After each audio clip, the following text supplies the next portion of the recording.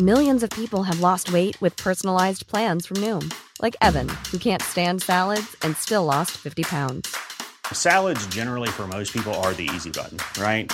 For me, that wasn't an option. I never really was a salad guy. That's just not who I am. But Noom worked for me. Get your personalized plan today at Noom.com. Real Noom user compensated to provide their story. In 4 weeks, the typical Noom user can expect to lose 1 to 2 pounds per week. Individual results may vary.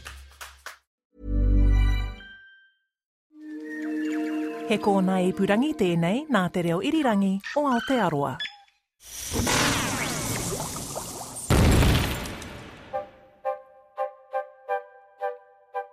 Kia ora and a very big welcome to episode 50 of Elemental from RNZ. We are marking the International Year of the Periodic Table by looking at all the chemical elements, no matter how common or how obscure.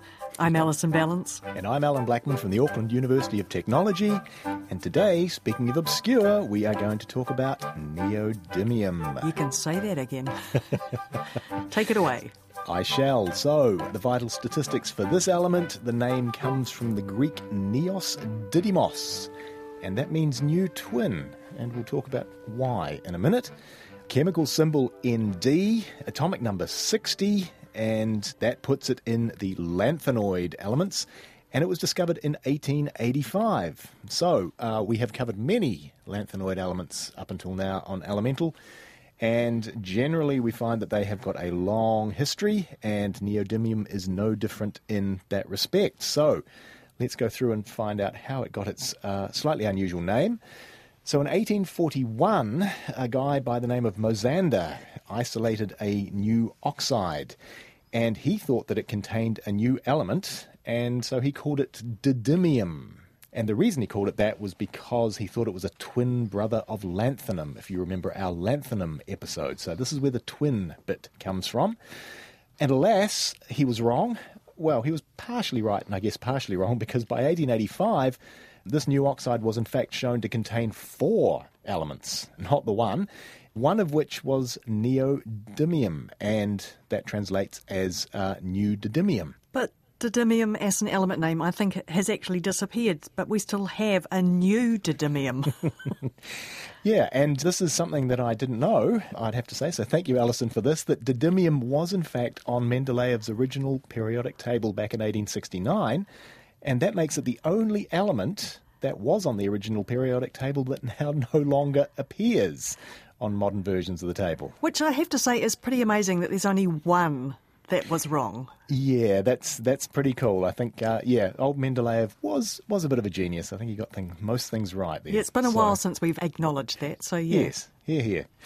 The whole new twin thing, the other elements there was, we've got praseodymium, and that was the other element that the Austrian chemist Baron Karl Auer von Welsbach discovered at the same time as a result of analysing this metal that everyone was calling didymium. So didymium was actually made up of neodymium and praseodymium. Which we'll get to eventually. We will. So von Welsbach studied this using spectroscopic analysis, looking at the type of radiation that heated samples of these gave off. However, the element wasn't actually isolated in relatively pure form until 1925. That took a few years then? Yeah, everything seemed to take a few years with the lanthanoids. Tortuous. We've used that word about them before. Yes, I like that word, yes.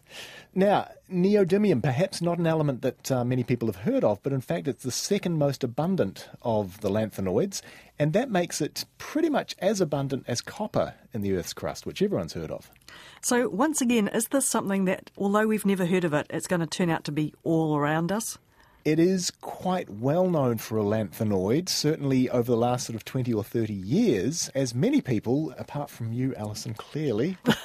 I can't name anything that's got neodymium in it. Well, how about neodymium magnets? No. Okay.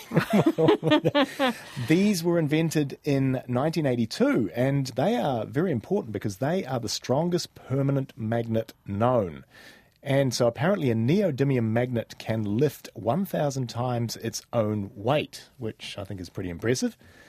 Well, they call them neodymium magnets, but in fact, they're not made of pure neodymium. In fact, they're not even made mostly of neodymium. It's an alloy having the formula Nd2Fe14b. So we've got neodymium, iron, and boron in there. And in fact, we've got way more iron than we do neodymium. However, they still call them neodymium magnets. What do these find uses in? Pretty much most electronic devices that require magnets, so things like speakers, headphones, hard drives, guitar pickups. And in fact, right now we're probably talking into something that has got neodymium in it, microphones. Well, hello in there. Lovely to have you on the show. Glad you could join us. On the subject of magnets, can you get fridge magnets that are super magnets? Yes, indeed. You can get super strong fridge magnets that probably won't come off once you put them on. You can buy bulk packs of them online very cheaply on popular online stores. Is there nothing you can't buy? If you're really interested in these neodymium magnets, have a look at YouTube. And there's clips all over there. And honestly, if you take them apart and then let them come together and put your hand between them, they'll take your fingers off. They are really, really strong. Don't try this at home, people. Don't. And because, again, they're useful as magnets, so in an average electric car, we have got a kilo or so of neodymium. So we've, got neodymium sitting in our garages. Fantastic. These are all quite new uses. What did we first use it for? Nothing probably as useful as the magnets, but way back when, neodymium was a component of a thing called mish metal. We met that in the lanthanum episode, and that's used in flints, in cigarette lighters. What else? We've got a thing called didymium glass. So didymium, that element that wasn't an element. What we find is if we put neodymium and praseodymium in glass, we get a thing called didymium glass, and that's used in welders' goggles to protect from both visible and infrared radiation. Now, really interestingly, so there are some neodymium compounds that have the property that they appear different colours to the human eye when they're illuminated with different types of light. So, for example, fluorescent light versus ordinary daylight. So this also occurs when you incorporate neodymium compounds in glass, and so the glass can actually appear red, purple, or blue, or green, depending on the type of lighting, which I think is really cool. That's amazing. It is. Very, very nice. Neodymium, very, very important in lasers. So there's a thing called the neodymium YAG laser, and that stands for neodymium-doped yttrium aluminium garnet. Yep. And very, very, very widely used. So this is an infrared laser, so it lasers at 1064 nanometers, and it is used extensively in medical procedures such as eye surgery, for treating skin cancers, and also, funnily enough, laser hair removal. We also find neodymium YAG lasers to be very, very useful in biological systems where you want a gentle laser, I guess, and you can actually build things called optical tweezers using a neodymium YAG laser. I've heard about those. You can move individual atoms around with them, I think. Yeah, pretty much. And what you can do is that you can sort of, in inverted commas, hold particular microscopic particles with the laser beam. So you can hold them in one place or you can move them or whatever, and it doesn't damage the biological sample. So really quite astonishing stuff. That's such precision. That's incredible. What's today's interesting fact? Well, if ever you've had a green laser pointer in your pocket, that operates also thanks to neodymium. The reason being that your neodymium YAG laser lasers at 1064 nanometers, which is in the infrared, which we can't see. But if you do a thing called frequency doubling, that means you halve the wavelength to 532 nanometers, which is a beautiful green colour. Ooh, and that's neodymium. We hope that you're finding that the Elemental podcast is exerting as strong a force over you as a neodymium supermagnet. So to find out more, check us out at rnz.co.nz/chemistry or subscribe to us as a podcast. Next time we are looking at neon. But until then, thanks for your company and goodbye from me, Alison Ballance. And me, Alan Blackman. Mā te wā.